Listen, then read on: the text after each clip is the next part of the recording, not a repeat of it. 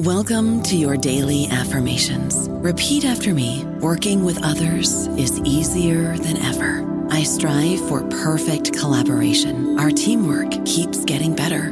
Yeah, affirmations are great, but Monday.com can really get you the teamwork you desire. Work together easily and share files, updates, data, and just about anything you want all in one platform. Affirm yes to start, or tap the banner to go to Monday.com. With Lucky Land Slots, you can get lucky just about anywhere. Dearly beloved, we are gathered here today to... Has anyone seen the bride and groom? Sorry, we're here. We were getting lucky in the limo and we lost track of time. No, Lucky Land Casino, with cash prizes that add up quicker than a guest registry. In that case, I pronounce you lucky. Play for free at LuckyLandSlots.com. Daily bonuses are waiting. No purchase necessary. Void where prohibited by law. 18+. Terms and conditions apply. See website for details. Hello, everybody. This is Marshall Poe. I'm the editor of the New Books Network, and I'd like to tell you that we have a new and improved website. It has 2 new features that we think you'll love. One of them is a vastly improved search engine, so that when you type in keywords, you'll get a bunch of episodes really quick. The other is the ability to create a listener account. And in that listener account, you can save episodes for later listening. So you can create a kind of listening list. We think these features are neat and we think you'll enjoy them. Please visit the site today.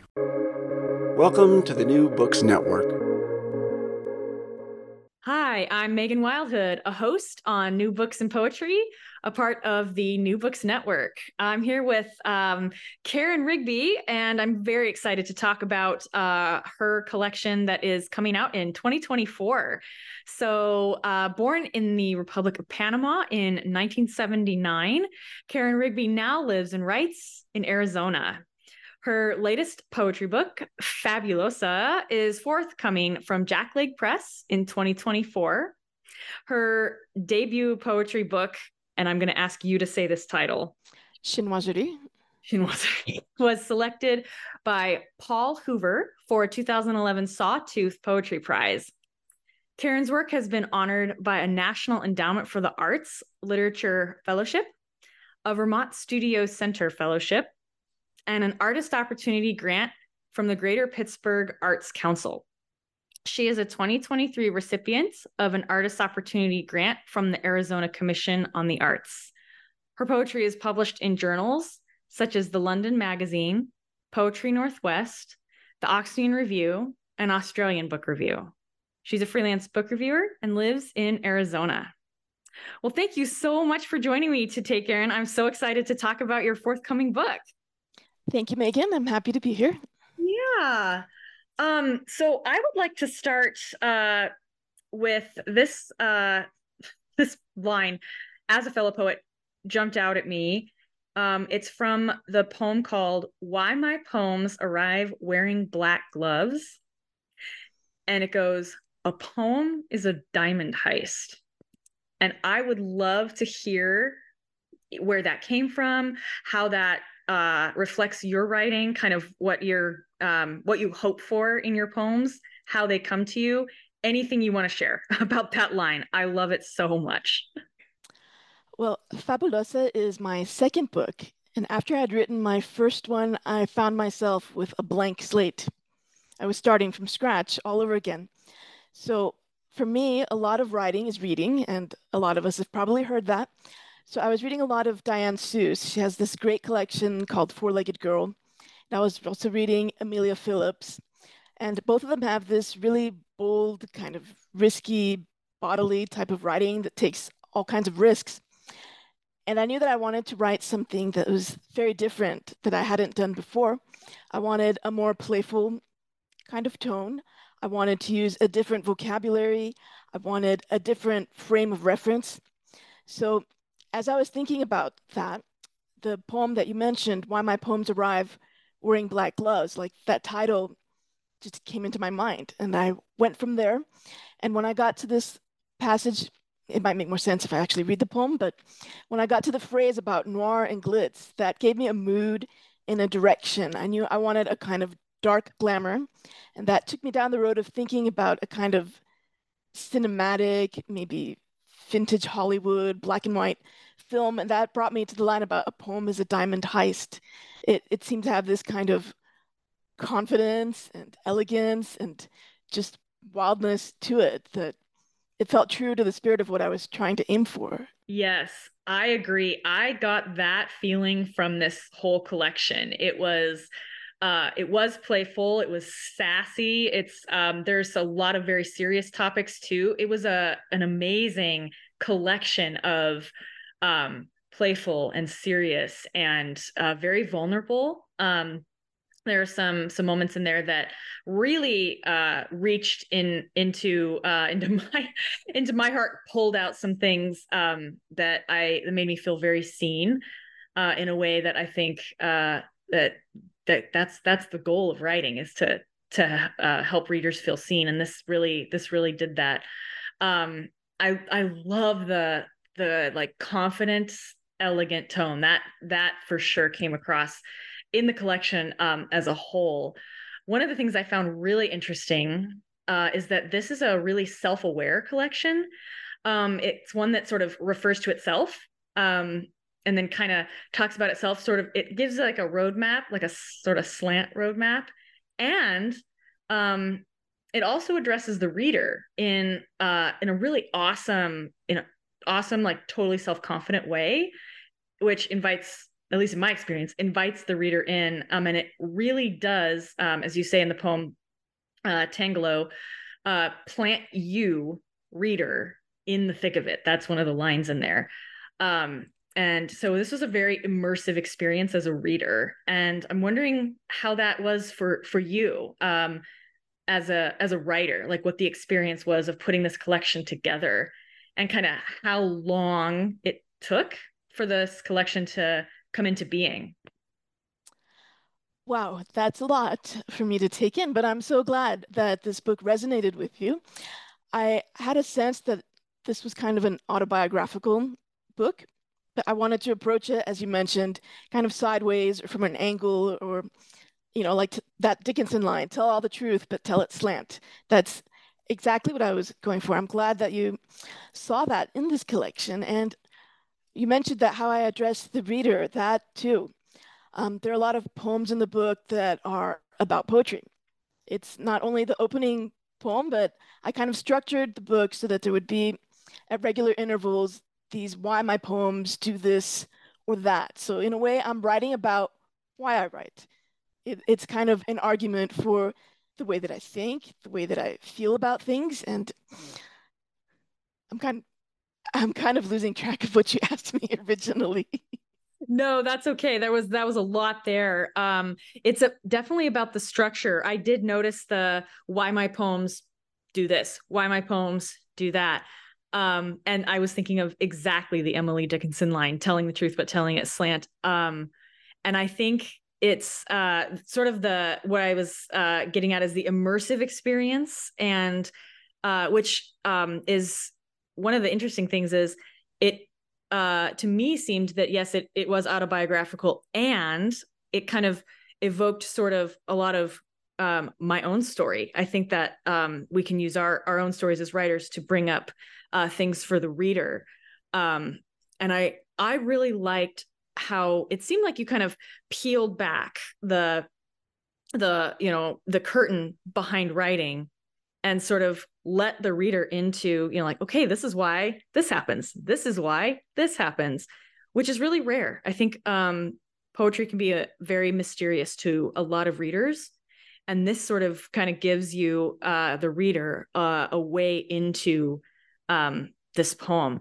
And so it sounds like that was kind of a conscious decision to kind of have those periodic like mile markers, if you will, to let readers in, or did it kind of come out as you were putting this collection together?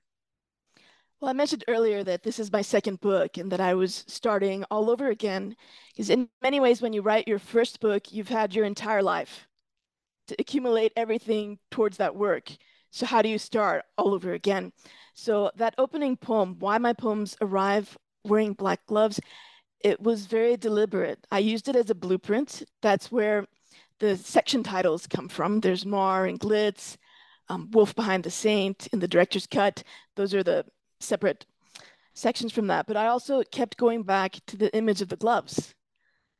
There's a lot of poems that cover gloves in various ways, whether it's a figure skate or a painting. And while I was doing that, I thought, okay, if I'm going to use this opening poem and keep returning to it, kind of like I've set the theme, now I'm going to have variations. Like that's the mindset I had going into it. But books have a way of surprising you. I mean, you start out with this intention and you think you know what the plan is going to be, and then it entirely changes for you. And that happened to me when I wrote the poem about Endeavour, which is this British TV mystery series. I watched it around 2019, and it struck me. It was so atmospheric, it's historical, the story is so rich. So then I can't even explain it. I just decided I'm going to write a poem about this. So I started going through the poem, and as you go through it, it's almost listing the various episodes of the various crimes and the details until I got to this line about the girl that I can't bring back. Because, like in a lot of crime shows, the plots tend to circle around very common themes, and one of them is that of the missing girl or the girl who comes to harm. We're all familiar with that. It's almost a trope. But in this case, when I wrote that line, the girl I can't bring back, I realized I'm writing about myself here. It's me. And that led me to write the poem Girl I Can't Bring Back. And once I did that, it was kind of a floodgate. I realized I'm not writing a book just about pretty things that I like the derby hats or Dior's bar suit or paintings or whatever else. I'm actually writing about my own past. And I was not expecting that whatsoever. But once I did that, I thought, I'm just going to go with this. I'm going to trust this instinct. And that led into writing some of the poems in the second and third sections. And the book became about so much more than just the Fabulosa sense of all of these things that I like. It became a way of, oh, all of this is in hindsight, right? Because you never really know what you're really writing about until you've written it. And then you can go back and you can trace what influenced you, or like, oh, so that's what I was going for. That's what actually happened. But in this case, yeah, I mean, I didn't know I was going to write about myself, and I did.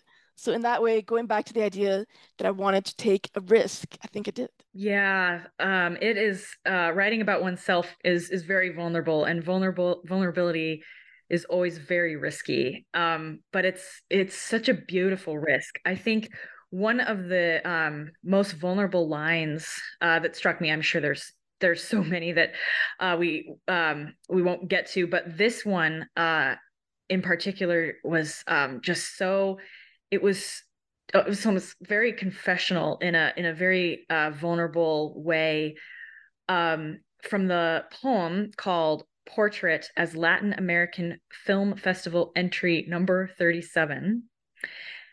And you write, once as a child, you threw a stone at another child. Easy to believe we can't be evil. The mind, like a perilous vine, snakes through memory, pretending none of it happened. And that, I mean, I had a flash of several moments like that where I was like, oh, I was the aggressor. I was the person who did the wrong thing. How easy it is to forget all of that. And the perilous vine, oh, I love all of it. I was like, yes, this was my experience. And it's just such vulnerability to say, as a child, you threw a stone at another child. Of course, we're children. We can make all the excuses. Oh, we didn't know better. But this captures the vulnerability in this whole collection. And it's so interesting to hear that the autobiographical nature of this surprised you, and that wasn't intentional, but it showed up. I love things like that in writing, where it's like not consciously put in there, but then the collection kind of tells you what it's about. You have one intention, and then it kind of goes sideways into this other beautiful way that I felt very seen by that line. It also is an interesting thought about memory. It snakes through memory, pretending none of it happened. There are a lot of instances about memory and how memory's formed too in this collection, like there's another line from the poem Watching Freddie Lyon in the Hour. And it says, "What do we owe memory?" So I've said a lot. I would love to hear your thoughts on memory and how that played a role in this collection and kind of how it plays a role in writing, yours and kind of in general. So a lot of it has to do with hindsight. Like now I'm 44 and I'm able to write about topics that I wouldn't have been able to write 10 or 20 years ago, or at the moment when they actually happened. I think writing needs that kind of lengthy reflection before you even know what it is that you want to say about whatever it is that had happened. So in that sense, memory is this very powerful kind of force. I mean, it can subside, you can bury it, it can resurface when you least expect it. So how do you address it? What do you do with this kind of material? And I think for me as a writer, something that's really shaped my way of thinking is a book by Madeleine L'Engle. Like most people know her for A Wrinkle in Time, but she's also written this book called Walking on Water, which is a series of reflections on how faith intersects with art and writing. And she's got this great quote that I'll give you if you just hand me a second here to find it. Absolutely. I love this book so much. So she has a line that says, "When the artist is truly the servant of the work is better than the artist." And that's always stayed with me, that the work or the poetry, if you will, it's not here to serve me. It has to be the other way around. And that comes with a kind of humility and responsibility, whether that's responsibility to the truth or a willingness to say the unsayable or to do what that piece of art that you're working on needs for that moment. Even if I'm resisting it and my natural inclination might be like, no, I don't want to go there. I don't want to do that. If I'm going to be a servant to that work, then I have to be obedient to the impulse. I have to write what's come to me in that moment and be honest about it.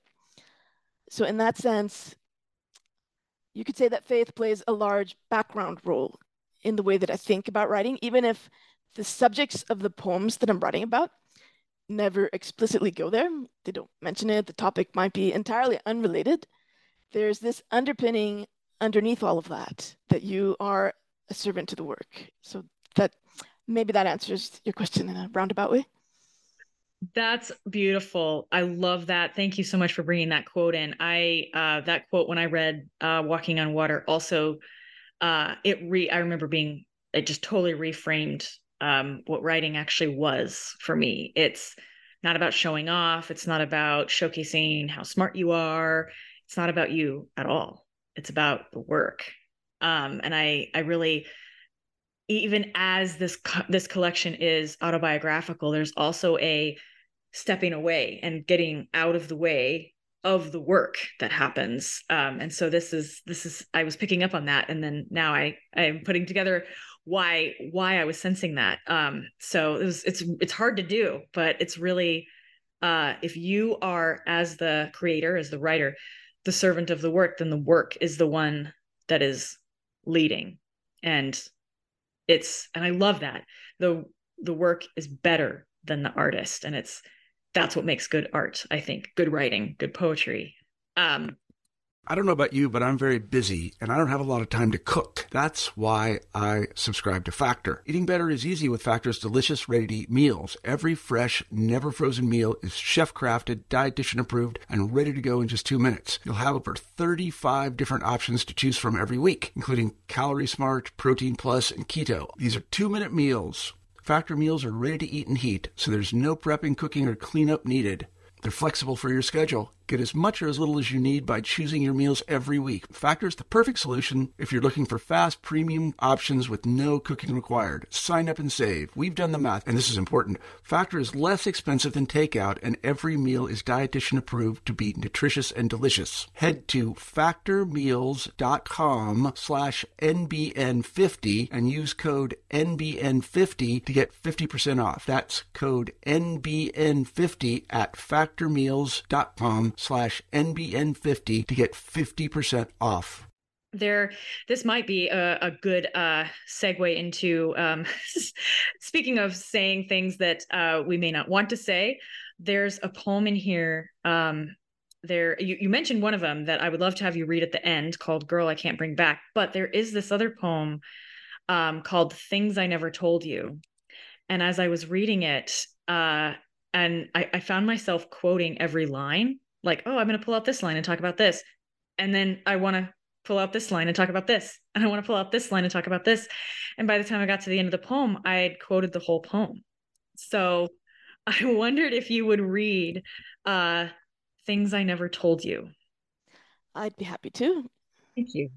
Things I Never Told You. I cut my childhood face from the album the year I wanted to erase myself. My upper thighs tattooed where you can't see. In another life, I stole prescription drugs to die, but seized alone all night.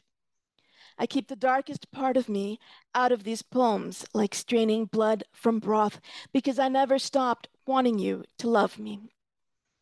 I never told you about the bridge John Barrowman died from, or the railings I raked my glove across each night I ran home when I taught. My heart is a bee swarm shaped like a splitting maul. I wish I were a better saint, but I need you to show me what a mouth's good for. I play New Order's Academic on repeat when I want to forget. I'm scared of drowning in freeways, but also of sleeping with the door ajar. In a version where Snow White became a velvet automaton, those lungs pressed in the hunter's box were never a boar's, but hers. I never told you I stayed alive because what's left after years in a desert, if not the hope of deluge? I've only got one oar, but it's good enough to bring me to you. Tell me everything's fine. Say it even when I close my eyes. Thank you so much for that poem. And thank you for saying what doesn't want to be said, what's hard to say, and what we often never say. I think this is a difficult subject to write about. And I'm very glad that it's in this collection. It adds a layer to all of the other poems, at least for me. I read the collection twice, and it was a completely different experience the second time after I'd read this poem. And so I think this is a very strong poem that, for me, it was a hinge point. There's always one or two poems where there's a hinge point, I think, and I think this was that poem. What was the experience writing this poem like? I would have to put this poem in the category of the poems I never thought that I would write.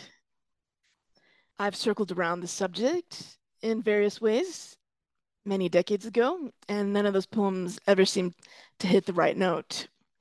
So it wasn't until I had a very specific you in mind, things I never told you, which I'll just keep that to myself.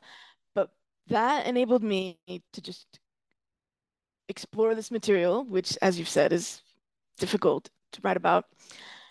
And even though it comes late in the book, you're absolutely right. It is one of the keys to the whole collection as a whole.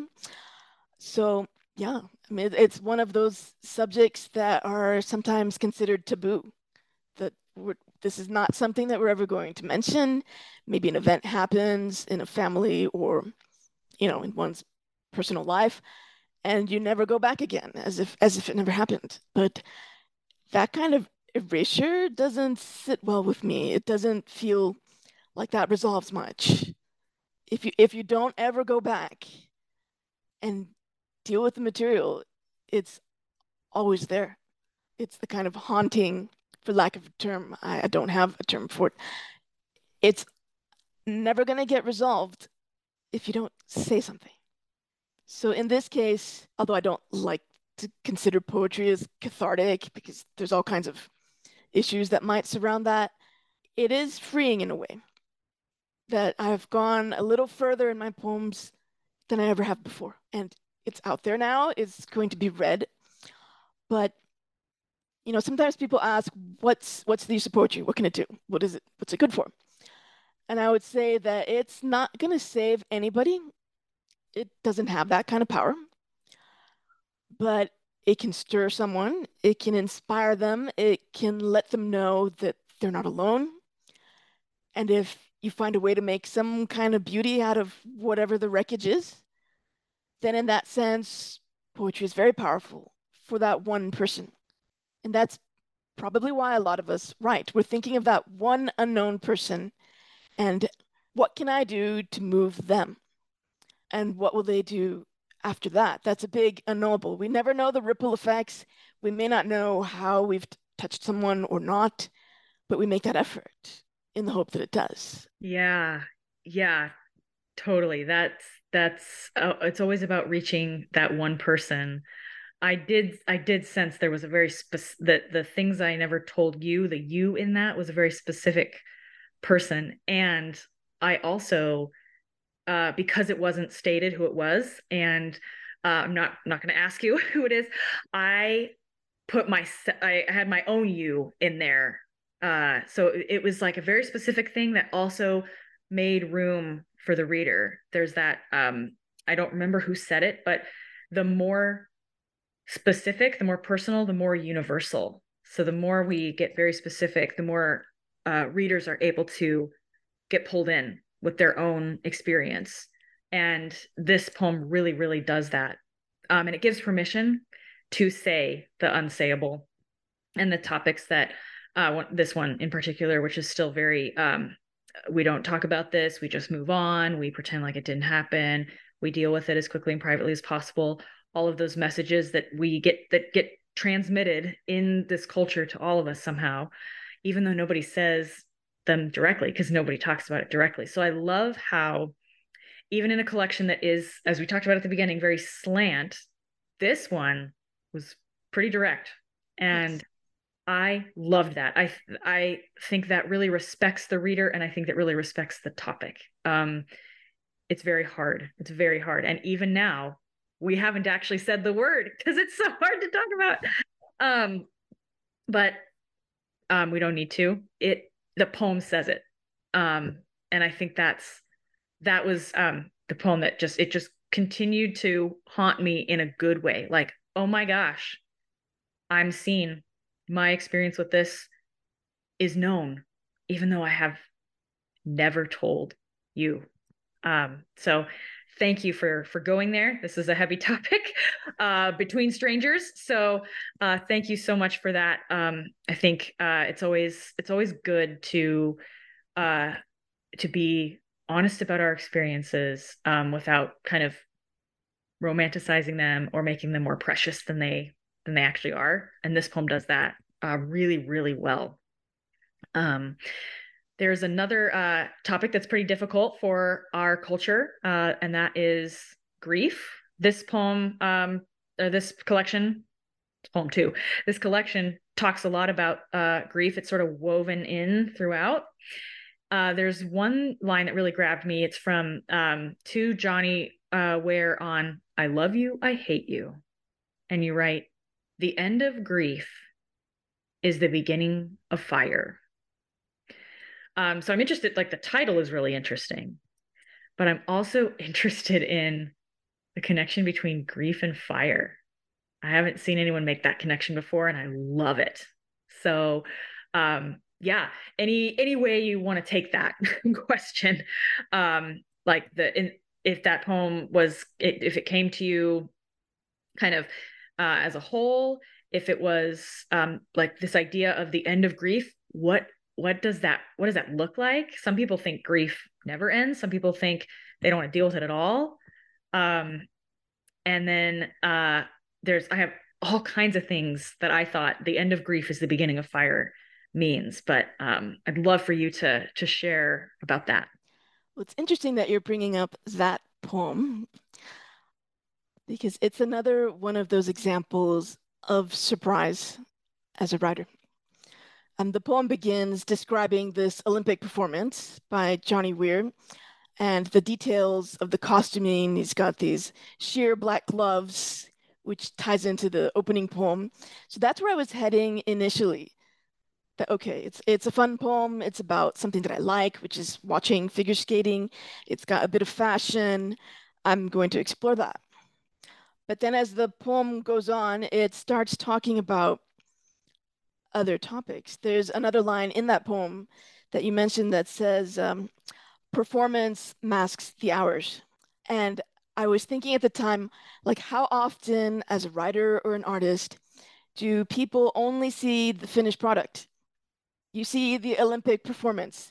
You don't see the hours of training. You don't see the sweat. You don't see how many times someone had to fall down or fail and get up again. All of that is in the background. You're only seeing what's finished. But I've always been interested in what exactly goes on in that background because it is a lot of work. There are going to be a lot of mistakes on the way. And that's really interesting to me. That's where the heart of writing is. It's in that struggle that's unseen, that you're writing alone, you're working through the work. So that's one part of the poem. And then somehow that just morphed into thinking about living in Pittsburgh and how grief is, let me look for the line. I don't even know my own lines. That's not, let's see. I can relate to that. Yes. Yes. The end of grief is the beginning of fire. I'm not entirely certain where that came from, but it felt right to bring that in. It seemed true. So in that sense, sometimes the work is better than the artist. It's wiser than you are. It knows something that you didn't know going in. And in terms of that specific comparison, I guess you could think of fire as either being generative and a creative force. It can also be devastating and very destructive and explosive at the same time. And grief, dealing with that, it can be both. I mean, it can leave you feeling devastated, but you can generate something out of that.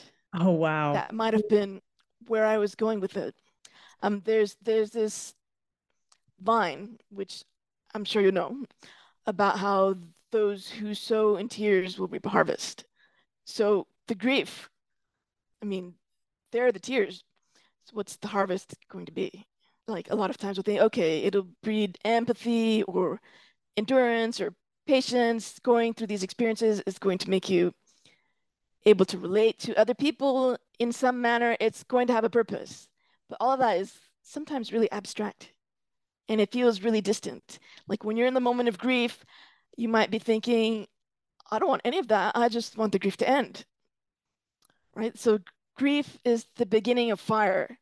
It's not necessarily a bad thing. That fire could be a very good thing. Yes. Oh, wow. I had thought of the fire being creative and generative. I had not thought of the other dimension of fire, which is it's all consuming. It can destroy things. It's life threatening. And it can be both of those things, like beauty from ashes. Brilliant. There's another line that I wrote it down because copied it down because it grabbed me also. And I didn't quite know why until just now. Speaking of fire, it's from a poem called Why My Poems End on Fire. And the line goes, I don't know why splendor and loss mean the same. And I just now connected those two lines. The end of grief is the beginning of fire. And I don't know why splendor and loss mean the same. But it seems that those are two just incredibly insightful ways of saying similar things, that it's destruction and creation. There's a very thin line between them. They're two sides of the same coin. One can come out of the other. I also just love the title, Why My Poems End on Fire. I just love it because it's really true. It's so true. And it's very different than saying they end in fire, saying they end on fire. There was just so much of that really captures the energy of this collection. There's this intensity in every poem that adds up to and I mean, some people use intensity as a pejorative. I love intensity. And I think there's just that current that runs through the whole collection of intensity. And I'm wondering, was that kind of your experience when you were writing it?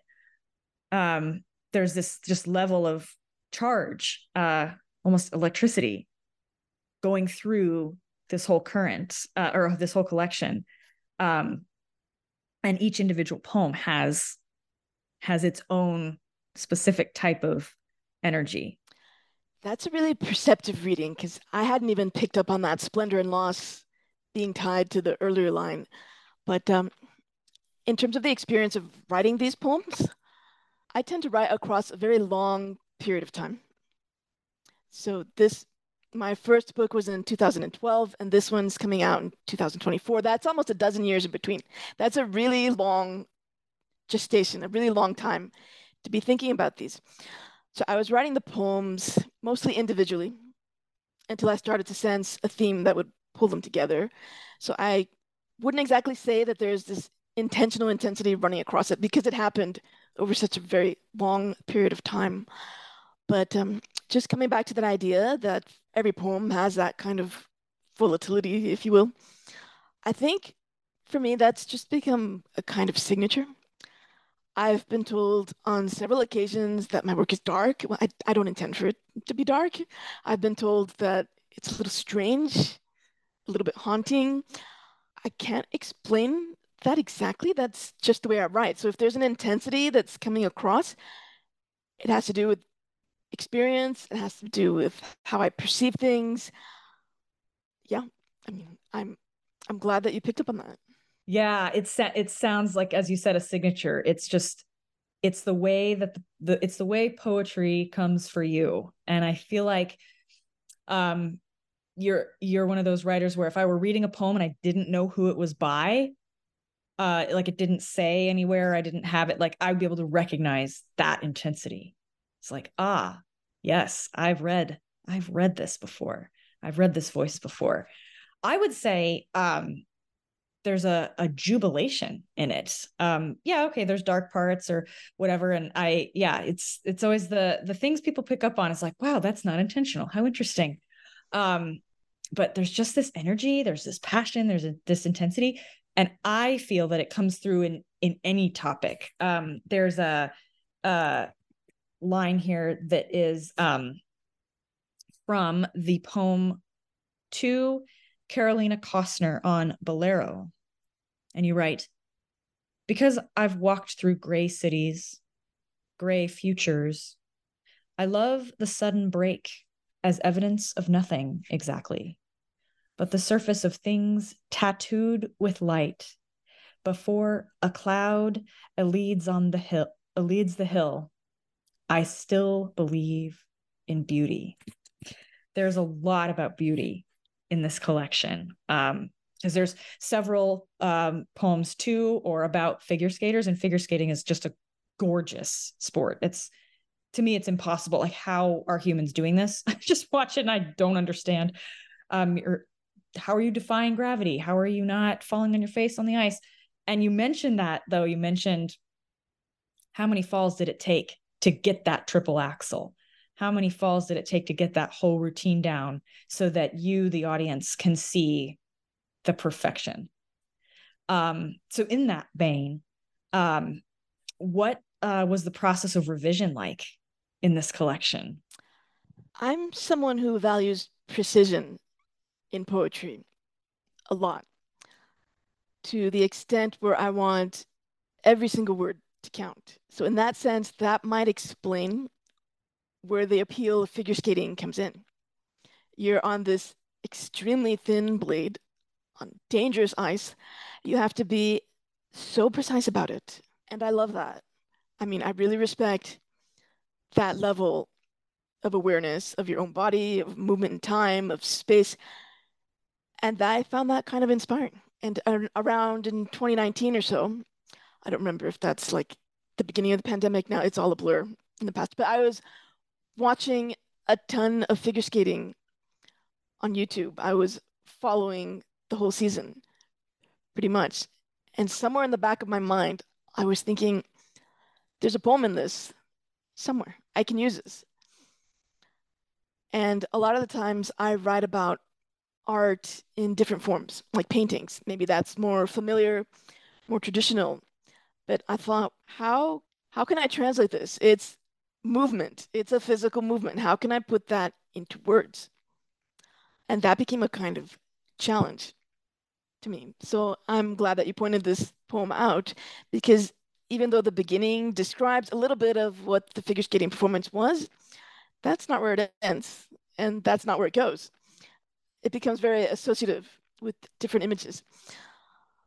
So that's that poem in particular. Now, to go back to your question of revision, for me, because writing is such a lengthy process, a lot of the revising, you could say, happens beforehand. I mean, I've thought about the line for so long that when I put the line down, that might be it in some cases. But in other cases, the revision is lengthier. It might go through multiple drafts, but it tends to be very instinctive. I'm not thinking on the level of sound or craft or line break or any of these little details that I might have thought about maybe 20 years ago in the beginning. But after a while, you kind of absorb the how to make a poem. And you gain a certain trust in yourself about, okay, that was the right move, or no, that does not work at all. And you get to a certain point where you just know that this is working out or this is not. So revision for me has that kind of ingrained impulse. I kind of know what I'm doing, even as I don't know what I'm doing at all, if that makes sense. So I think for me, the key to revision is reading out loud.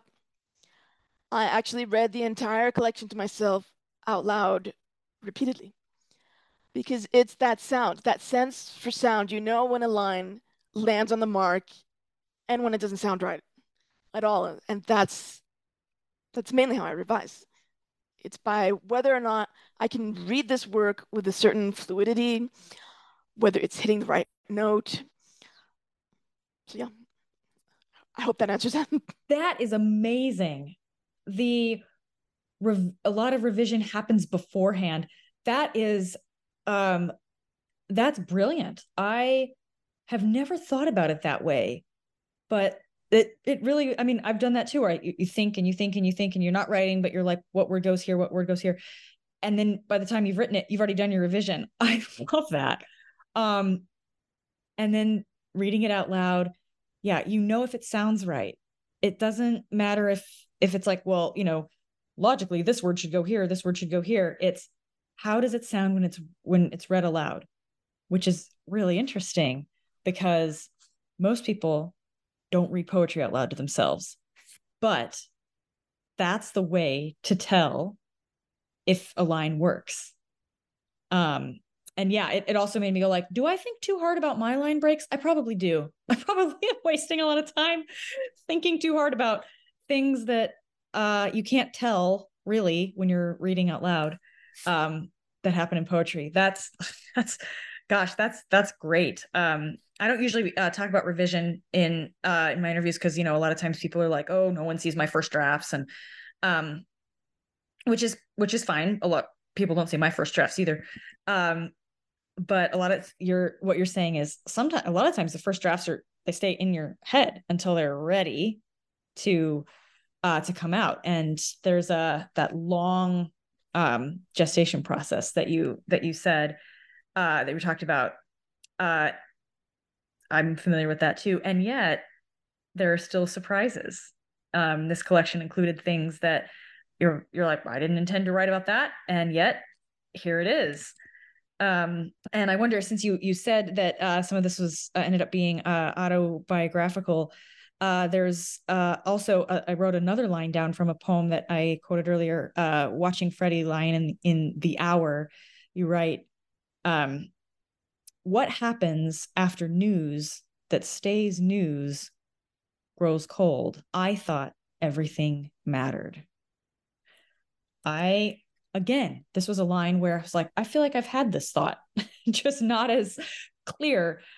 Was there a moment that you were in particular describing where because it felt visceral to me, this line of, I thought everything mattered, where I was like, yeah. And I remember the moment I learned that that's not true. And I felt it. I felt that moment again when I read that line. News that stays news grows cold. Oh man, I have so many thoughts about this, but I would love to hear kind of your reflections on that line and kind of what the the felt experience was in writing that.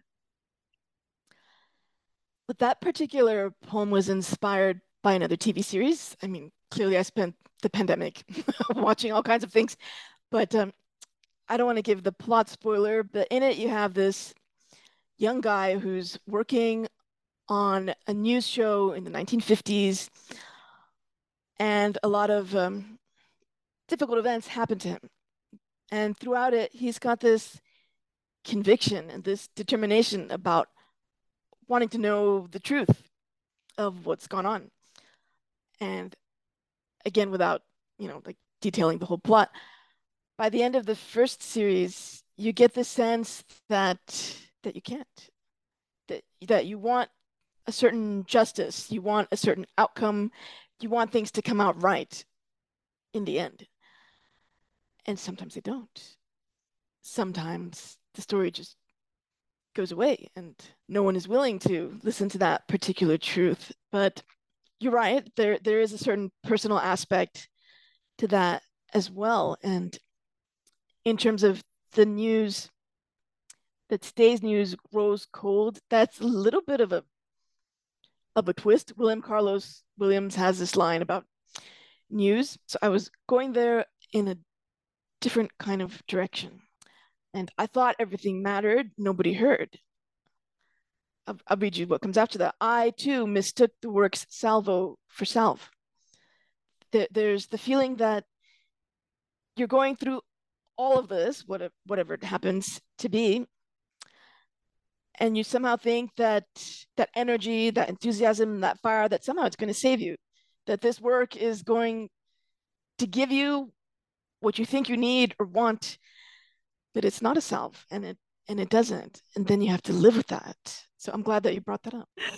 Yes, oh man, I love that all of the lines that I picked out, and I could have probably just quoted the whole thing, which is why I will be including in the show notes where you all can find this collection when it comes out, which is not until June of next year, but and next year being 2024, if you are listening to this in the next month, that it was a very visceral collection. The lines that I picked out were because I felt them.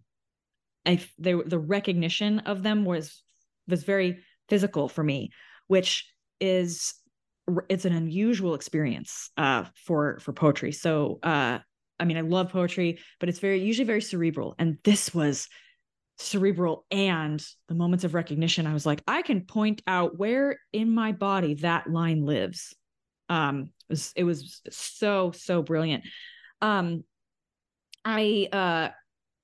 to kind of round the last corner here, I mean, I could talk, as I've said in most of my interviews, I could talk all day, but I would love to hear what if there's something that you're hoping that your ideal reader, the you, as it were, I don't like saying the word audience because you've mentioned this too.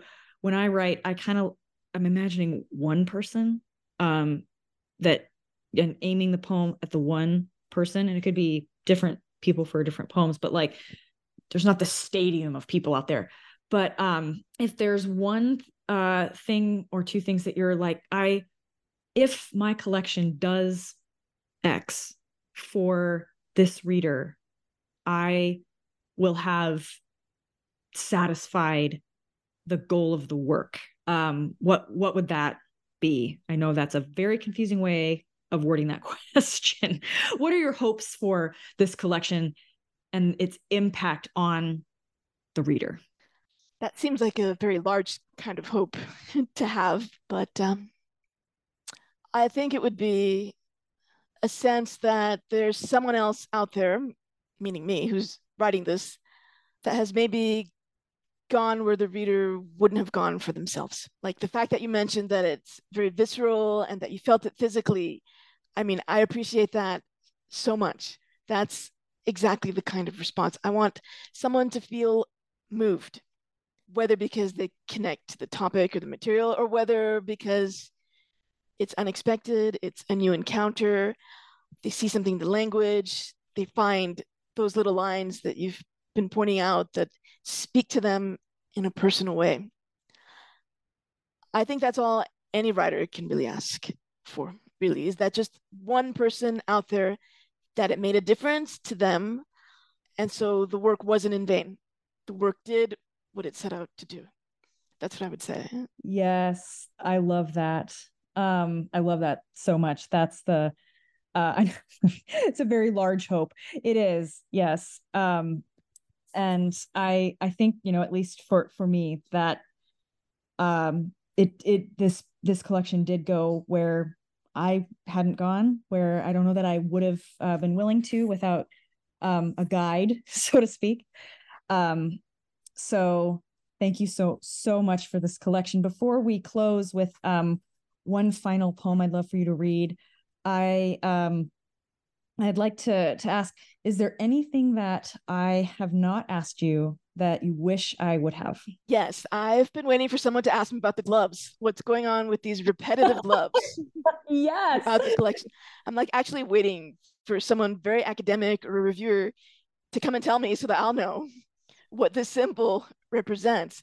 I mean, I'm sure someone could come up with an idea about layers of hiddenness or privacy and it being removed and so on. I want something deep, but the real story behind that is that I had these various references in mind. There's Rita Hayworth in her movie Gilda, and she does this song and dance where it all comes down to removing the one glove. So I put that in the opening poem. And there's this other little line in the opening poem about watching a man take his gloves off with his teeth. And that's such an obscure little reference that I put in there that I've been waiting for someone to ask me, what is that about? And I'll go ahead and tell you. Yes. It actually comes from figure skating. One of my favorite figure skaters is Yuzuru Hanyu, who won the Olympic gold 2 times. He's a legend. He has a lot of integrity off the ice, and he has this enormous fandom to the point where even if it's just time for rehearsal or a warm-up practice, they've all lined up outside for hours ahead of time to watch. And you can see this on the YouTube videos of the competitions or whatever, but every now and then he has a black glove that he removes with his teeth. And it's just so sassy and so playful, and it's at the same time so mundane.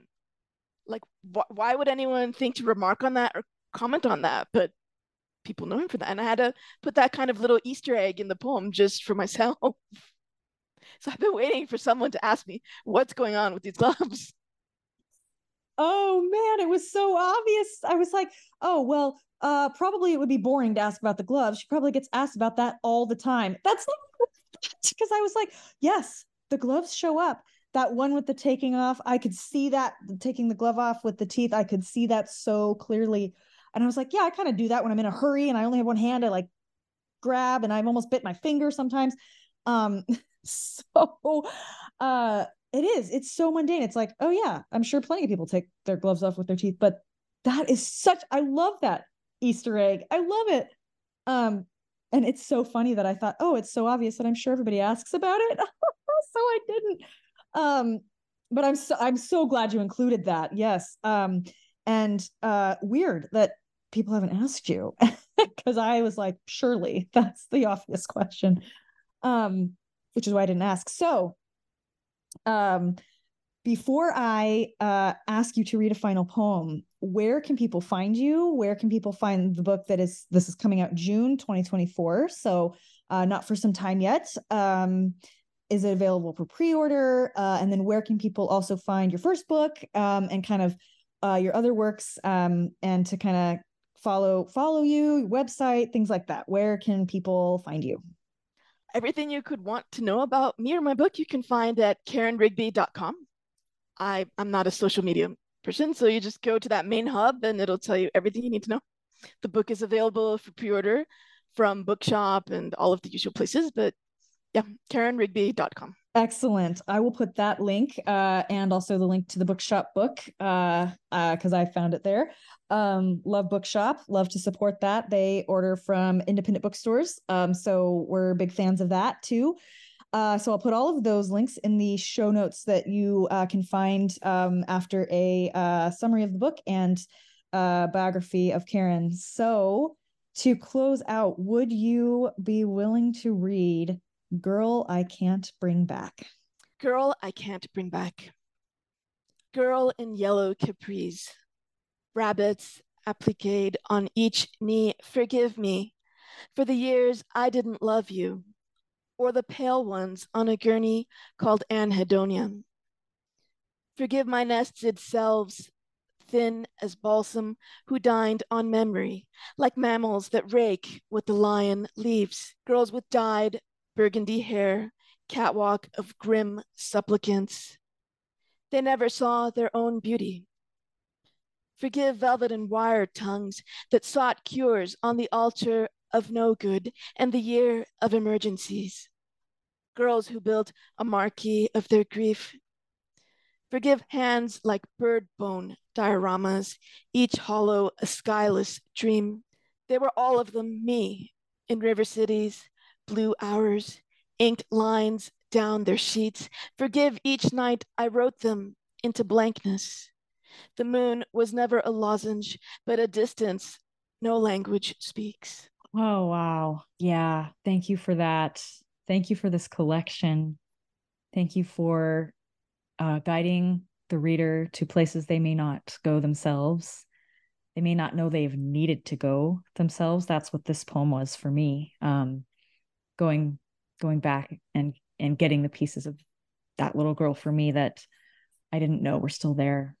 Yeah, this collection is brave and sassy and deep and serious. I am excited for it to come out. I feel special that I got to read it early. But it's worth the wait. So I will put, again, as I said, ways for you, the listener, to find, to find the book, the collection, and I'll link to the website KarenRigby.com in the show notes. You can pre-order Fabulosa, that is forthcoming from JackLeg Press in 2024. Karen, thank you so much for joining me today. Thank you, Megan. All right, listeners, that's all for this episode. Stay tuned next time, and we will see you soon.